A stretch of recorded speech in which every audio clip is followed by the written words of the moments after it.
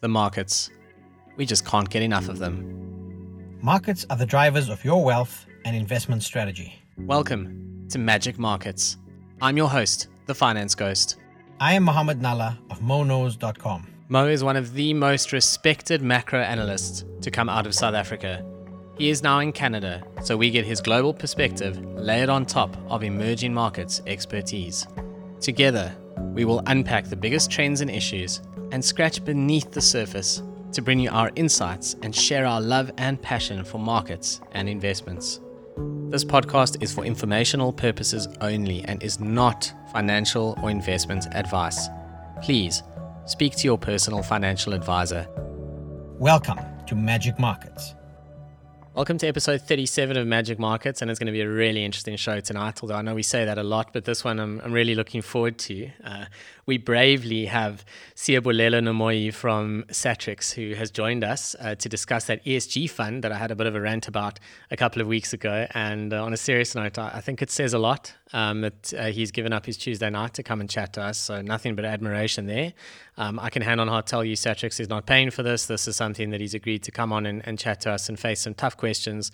There's absolutely no brand sponsorship here. This is just a really cool way for us to access the market, I suppose, and open it up to our listeners as well. Mo, that's what we're all about while you sit in your closet in Canada, isn't it?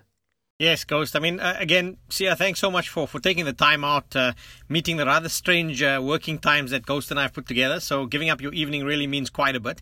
It's also important because, I think we owe this to our listeners in that, we always say we want to scratch beneath the surface. That's quite important, especially with something as important as what I think this inclusion and diversity space entails. So super excited about today's chat and welcome to Magic Markets. Thanks, guys, for having me. I'm quite excited to engage you guys on this topic. And thanks for the invite. I mean, it's exciting that we have the product, and also this is a nice platform to also have a chance to actually educate the everyday listener as well on this product. So thank you for inviting me. Absolutely. It's a pleasure. See, I think for the benefit of our listeners, and also because you've got a really interesting backstory that is unrelated to our Springbok captain who had a pretty good weekend. Perhaps you could just share a little bit about yourself. Obviously not like a very long story, but just the basics of who you are, where you've come from, how long you've been at Satrix, that kind of stuff. Sure. So not very far off from where the rugby CI is coming from. So I'm also from the Eastern Cape in Grahamstown. So that's quite close to Port Elizabeth as well. I moved to Cape Town in 2010 after doing my honors at Rhodes University. So I moved to Cape Town and then went to study at UCT, and I did my MPhil in Maths of Finance there. And then I moved on to the finance industry, where I worked for a company which in the old days had money market side and also a smart beta side. I stayed there for 5 years, and then I moved on to join a listed company where we were doing index tracking, and then eventually I joined Satrix in 2019. So that's my background in terms of where I am in terms of careers. So Sia, in the interest of diversity, I see you slipped back into that old Port Elizabeth name that we all have to get used to not using anymore. It takes a while to get used to it, doesn't it? Yeah, it's the same as Grahamstown. I mean, Grahamstown has been changed for I think a year or two now. It's called Makhanda actually. So sometimes you just find yourself using the old name, and then you just kind of remind yourself later that no, actually that's not the name. Thank you so much for joining us. And, Satrix has got this new product, the Inclusion and Diversity ETF, which on the face of it's really interesting. And the more I read, it became more interesting. And then there were a couple of things that kind of struck me as being a little bit unusual or jumped out at me. Step one in this dance is that you have a JSE universe to choose from. And I'm guessing that is also probably your biggest limitation. Would that be a fair statement in trying to put together a new product that, the JSE has shrunk a lot? Is that a challenge in your world?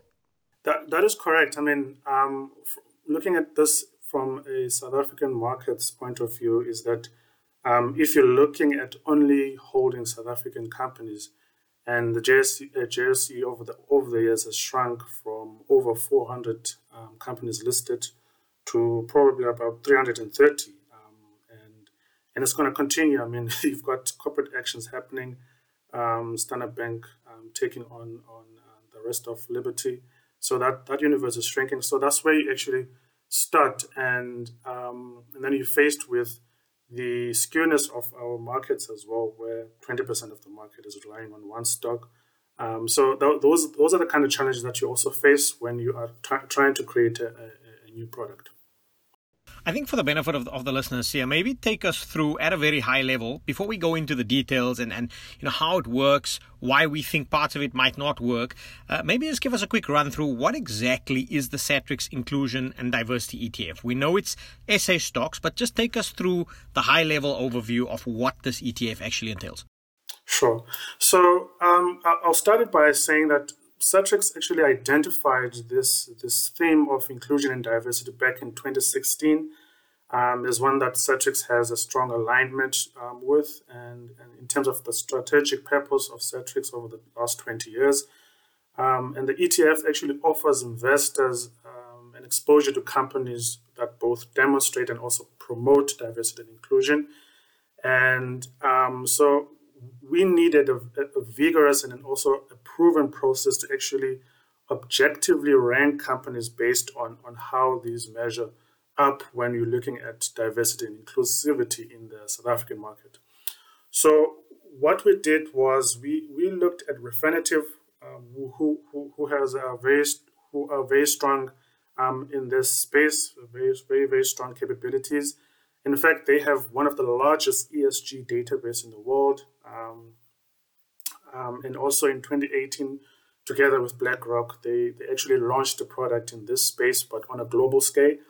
So it was a no-brainer to actually start working with them and produce this kind of index.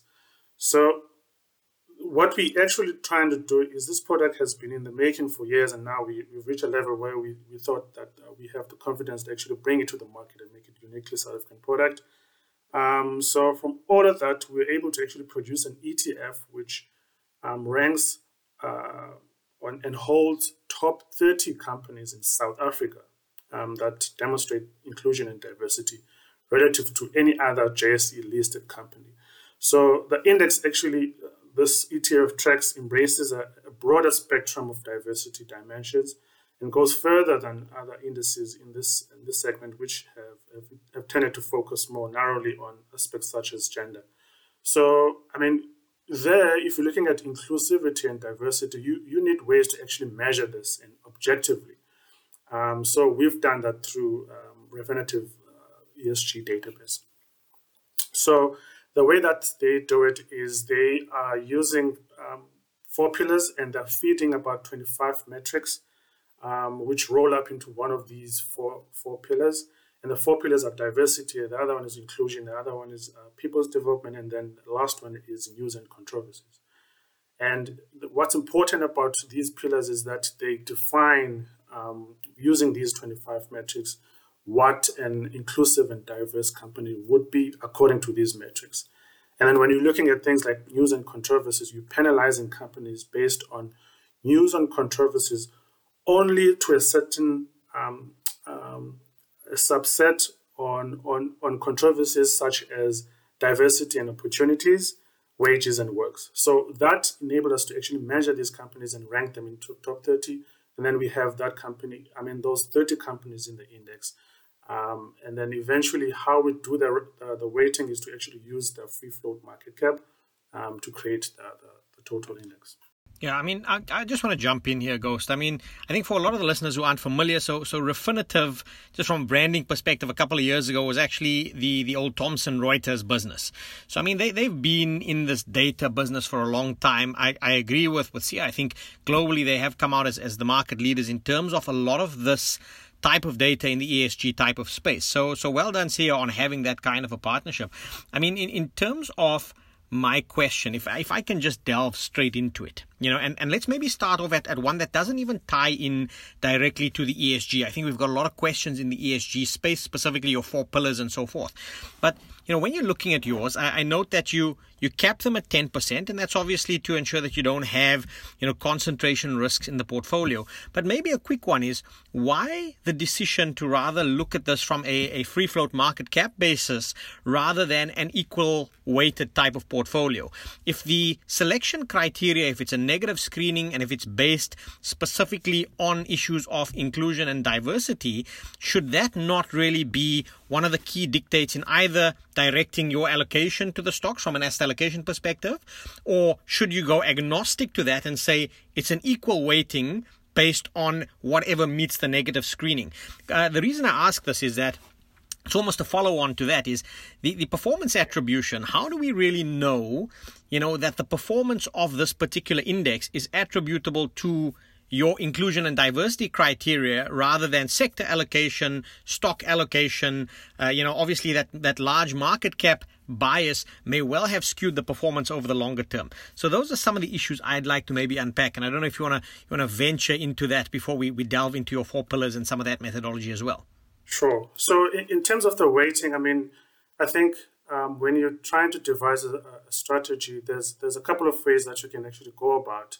And one way would be using a straight up market cap weighting, or you take from a benchmark and try and do some sort of tracking error where you're using the scores and actually applying a factor to actually expose the companies based on whatever the score is.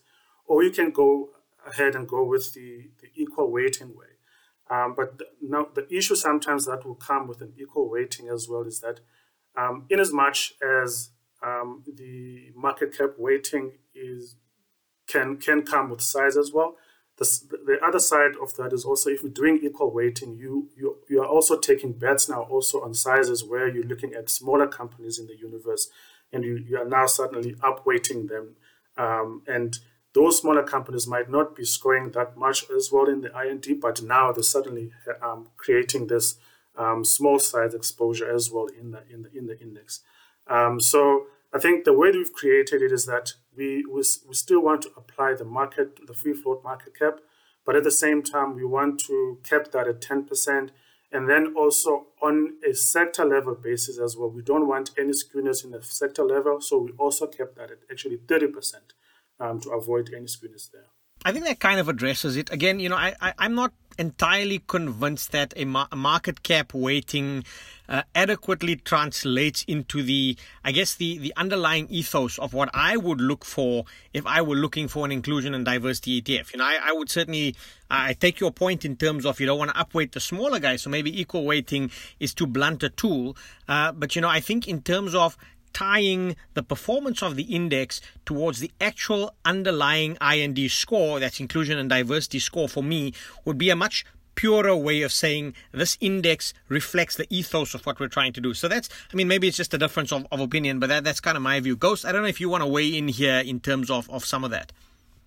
Mo, you're the guy who buys the ETF, so I'm a single stock guy. We know this. No, I'm kidding. Sia will shoot me if I say that. Look, I have a bit of a propensity towards some of the smaller and mid-cap stocks because I find them quite interesting. So my gut would probably be that I would also not hate it if it was more equal weighted. But I listening to both of you, I think there are really good arguments for and against. And see, I guess this game is about balance, right? At the end of the day, putting together a financial product, you've got to balance a whole lot of different things. You made the point earlier about how you had to take a Refinitiv data set and in a South African context, you've got to apply more than just diversity according to gender, for example, for reasons that all of us and anyone listening to this, unless you're overseas and you know nothing about the history of South Africa, we all know why this needs to happen. And it's really interesting. And I must say, I commend you for doing something that is really a uniquely South African product and tries to square out, something that is unique to the problems we face, but also reflects the progress we've made, which, all you have to do is look at the three of us on this video call, and there's clearly some progress has been made. And we do, Mo's in Canada, but we do live in a country that enjoys a lot of diversity, and we celebrate that, which I think is brilliant. But I guess when you're balancing all of this, there's the S in ESG, which is obviously where the focus of this fund is. And maybe, if I may give one, I suppose, criticism, when I read the fact sheet, there's definitely like ESG as the buzzword kind of coming through. And in this case, really, it's the S in ESG. And that's why something like Sasol, for example, jumped out at me. Because, I mean, let's face it, like Sasol's not going to win any ESG awards anytime soon if the E carries any importance, because I mean, I think one of their sites is the worst pollutant in the world, if I'm not mistaken. So I don't know if you've ever engaged with someone like Tracy Davies from Just Share, but she certainly will have some choice views on the inclusion of something like Sasol. Is that a fair statement, is to say that obviously the focus here is on the S, and those who are looking for a true ESG product, this is maybe not actually for them. Yeah, so 100%. So, inclusion and diversity is actually a subset of the ESG, and this is why we're saying that this is actually focusing more on the S. And this product does not actually, I can explicitly say that this does not explicitly consider the E and the G in the construction of this index. While Satrix actually supports the whole notion of ESG, this product actually makes use of Refinitive's ESG database to actually source the 25 metrics that we're currently using to identify the companies that actually demonstrate the high levels of I&D in the workplace. And Refinitiv has over 150 research analysts looking at over 400 ESG data points. And through that, this product is actually an assessment and a construction of this index using a subset of that. And Satrix also, at the same time, we do offer a number of funds for investors who actually choose to invest only in companies that rate highly on ESG through some of our global ETFs. Satrix we actually launched 2 ESG enhanced ETFs quite recently, and that was the MSCI World and also the MSCI Emerging Market ESG ETFs. So, I've got another question for you then on that front, and thank you for, these are not easy questions, and I appreciate you answering them. So, one of the points that comes through strongly in the fact sheet is around news and bad news and controversies, essentially, and avoiding those sorts of companies. Now, obviously, there's no EOH in here, there's no Steinhoff in here, there's none of the real, very bad history kind of companies. But the one that stuck out at me was Woolworths. So, their good business journey, you don't have to walk through too many aisles to see that on the signs. But we've got some very good, very real and proven examples where their good business journey has been anything but good when it comes to small businesses. And again, perhaps this comes back to, are the controversies specifically over diversity and inclusion, in which case I can't imagine there have been too many of those controversies that are, I'm sure bad stuff happens in boardrooms that we never get to hear about, but publicly I can't believe there's that many controversies. So is it related to inclusion, or is it controversies overall? Because then the same question applies to British American Tobacco, which is also not a company that's low in controversy. I mean, ultimately their product, let's be blunt, slowly kills people. That's one of those things. It's a fact. So that's absolutely correct. If you are talking about the news and controversies pertaining to this product. So, out of the 4 pillars, that's one of them, and it's quite important because it helps us to actually filter out companies based on their news and controversies, but only relating to diversity and opportunities, and also wages and working conditions.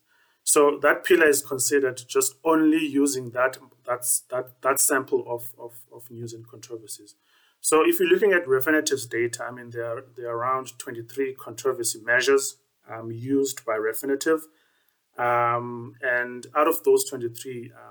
This index is only actually considering only those 2, where we're looking at wages, conditions, diversity, and opportunities.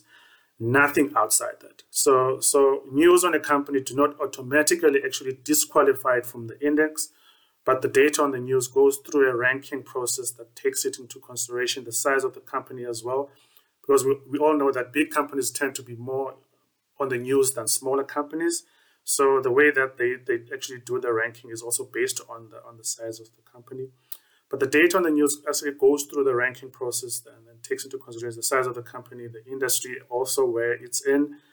and the type of controversy, which will be in this instance only looking at the diversity and opportunities, wages, and working conditions, and all recent controversies are also accounted for in the last closed fiscal year, and the count of the controversies of each company is actually ranked according to its peers. So you're absolutely right when you're saying that only news and controversies pertaining to diversity and inclusion. I will never, ever, ever, ever forget seeing, it was when I was in corporate finance, it was some years ago. I won't say which company it was, but there was an advert in a leading financial publication from this particular listed company asking people to apply to be their next, and I quote, board member. And then to make this advert for a female board member even more classy, they then used a picture of Caitlyn Jenner as like this tongue-in-cheek, not even sure what they were trying to say. It was a train wreck of an advert. I mean, it was shocking. Just you talking about controversies in the world of inclusion and diversity. I mean, that's the one I've seen in my life where you just shake your head and you wonder how this got through a team of people. The fact that people can even think that's okay is the first problem. The fact that a whole team of people signed it off is even worse. Anyway, I just had to share that story. Mo, you can say something intelligent now that I'm done sharing my horror stories. I want to rewind away from terrible, controversial horror stories like that. And I mean, see something interesting for me is that, when I was looking through your fact sheet, first of all, the distinction between diversity and inclusion is very important. The reason I want to raise it is that it's an ideological and principle discussion that I think warrants highlighting anyways. I think your product highlighting this is fantastic for driving the social discourse. And I want to highlight that for the listeners is that effectively diversity is having a seat at the table, whereas inclusion is actually having an impact and being involved. It reminds me of the old saying of, with what's the difference between being involved and committed? It's like bacon and eggs. The chicken is involved, the pig is committed. So I think that critical distinction between inclusion and diversity is important. And I'd like to highlight that as something I like in terms of just where your marketing is and where your principles and ideology lies. Something I want to just touch on here, though, is quite often when we use negative screening in the ESG space specifically, there are two schools of thought dominant globally, and this would have impacted a whole bunch of indices that I'm sure you're familiar with. One is that you negative screen based on companies that either are or are not doing this. The other is you have a look through and say which companies are actually making notable progress in terms of the metrics that we measure.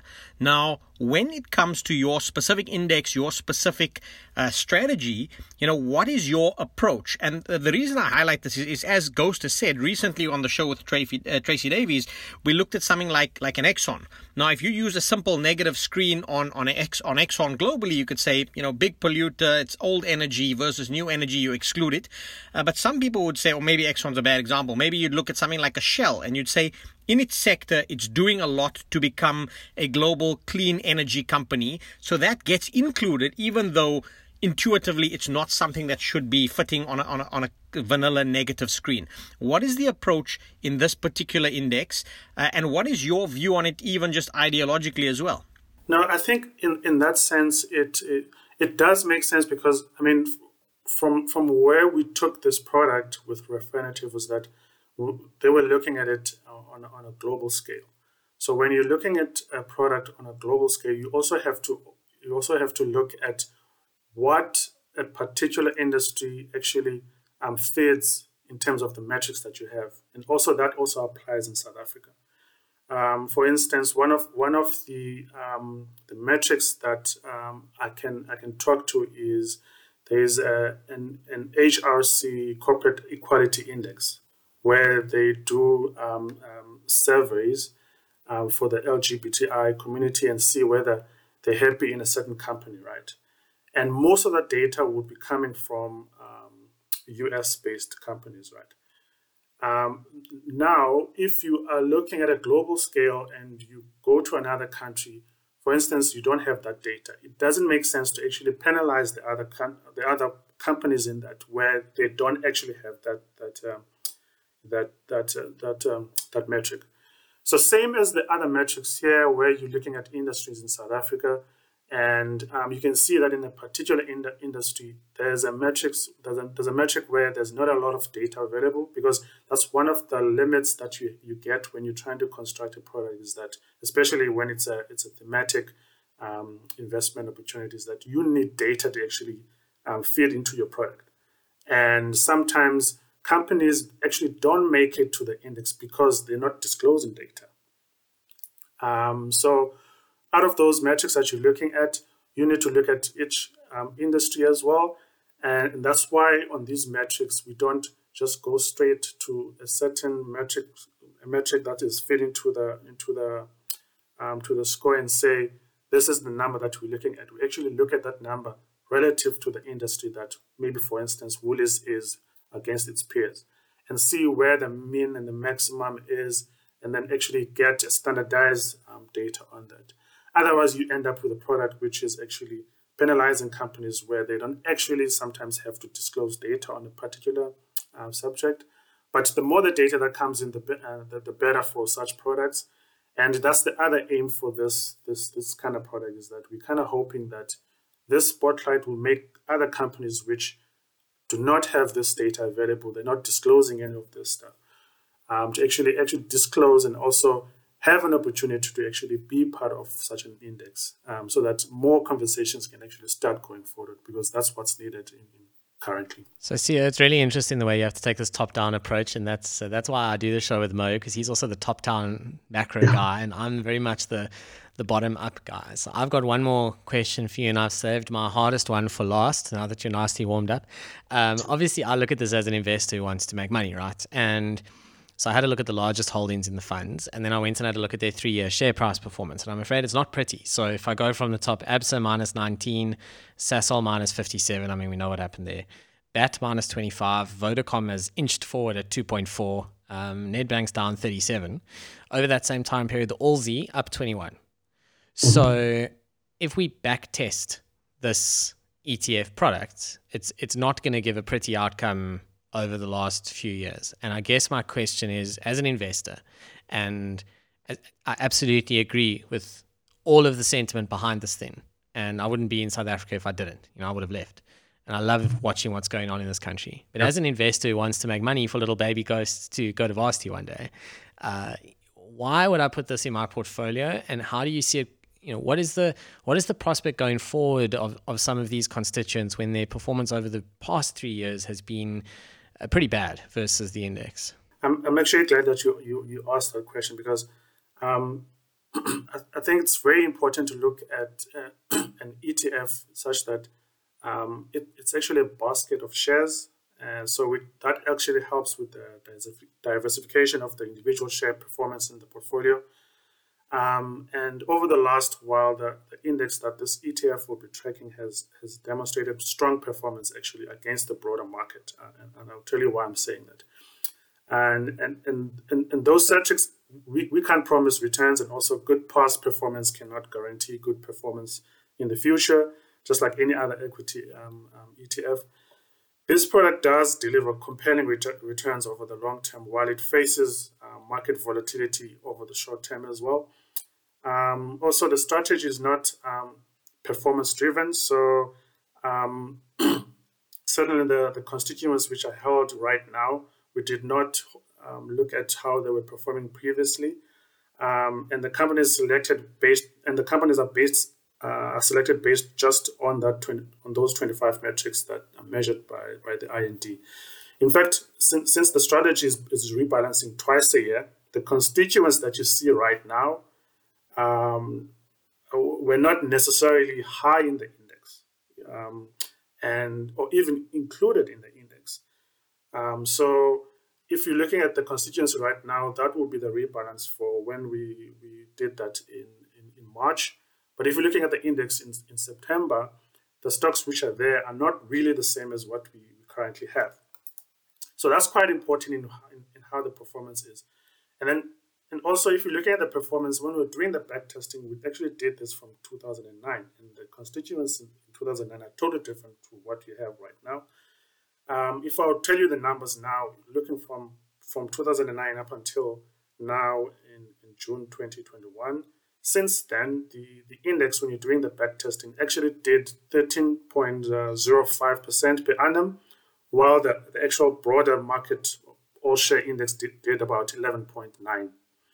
And also, if you're looking at a 1 year number since June last year, the index actually did 45%, while the all share did 25%.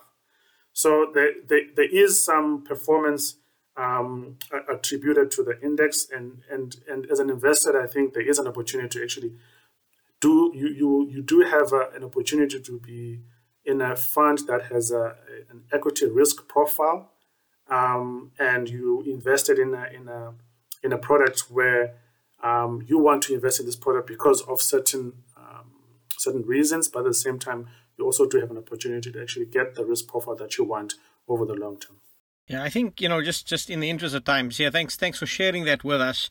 Just some, you're discussing numbers here. I mean, globally, I think, the fact that, you're looking at this based on principles rather than performance is quite critical, because I think if you look at the other empirical research, just from a macro perspective, I saw some research that, on an annualized basis, when you look at ESG criteria, just in aggregate, in terms of the alpha generated over kind of a normal benchmark market cap weighted type index, it's almost like an 80-20. It was there and thereabouts. So it was like 91 basis points versus 18 basis points on the annual alpha outperformance that was attributable somewhat to security selection, and then the rest was the sector allocation that resulted in some of the skew. So I think, in terms of that, you either believe that ESG is good for the world and makes good investment sense, and if you do that, then a product like this, a strategy like this would make sense to you, whether you decide to access that through a passive vehicle like your ETF, or if you decide to do it in a much more active manner, I think depends on each individual investor. For me, what I'm certainly taking out of this discussion is like we indicated on the show, I think the intent is very important. I think, when you look at issues like inclusion and diversity, even here in Canada, they are massive, massive themes that are steering not just the discussion in terms of retail investors, which is what your ETF is effectively intended to really target, but it's actually starting to skew asset allocation from the large pension funds, from the institutional base. And I'm not just talking passive, I'm talking about active, very large allocators of hundreds of billions of dollars worth of AUM. So on that basis, I think, kudos to yourself and the Satrix team for tapping into what I think is a very rich ideological vein. Whether this ever becomes the core of someone's portfolio, I think is almost less important. What's more important for me is that you're throwing on the table or on the agenda issues that progressively will push companies to do better, that they will progressively push companies to disclose better. So the data that you're working with is much better. That will push companies to strive to be better in their actual implementation. And that for me is the real value add here. It's the alpha that is generated is almost a byproduct of a much larger macro ideological discussion that has gathered so much steam globally, and it's very encouraging for me to see that start to filter through into the South African market, notwithstanding obviously the limitations of the fact that it remains a very tight, concentrated type of a market. But yeah, I mean, just from my side as a closing comment, I think, well done. I'm going to watch this very, very with a lot of interest. And I would urge our listeners that are interested in just from an ideological perspective to go and tap, and again, we can share your website at the end of this recording, to go and tap it and just familiarize yourself with what I think is a mega theme that should become central to most people's investment ideologies and strategies over the long term. Great. That's exactly that I was thinking as well. I mean, one of the goals that we have for this fund is use it as a catalyst for greater focus on inclusion and diversity amongst the listed companies in South Africa. We're also using it as a mechanism through which to actually celebrate those companies that are leading the way. So in fact, we've already had queries from listed companies on where they sit in the rankings in South Africa, and what they actually need to do, which is quite the exciting bit of this product, and that's what we want to do with the product. So it's great. Absolutely. Sia, yeah, just to echo Mo's thoughts, I agree with all of that. I suppose the only final piece of feedback I'd give is maybe one or two of those sentences in the fact sheet maybe need a little bit of love, so that they don't rile up guys like me who look at stuff like Woolworths and think, whoa, no controversies, I'm not sure about that. But I tell you what, it's a cool thing you guys are doing. And as you say, past performance does not guarantee future performance. For what it's worth, I think some of the companies in the fund will do very well over the next few years. Cycles change. I don't need to tell you that. I don't need to tell Mo that. We all know that. And people must make their own decision going into this thing. But ideologically, very interesting.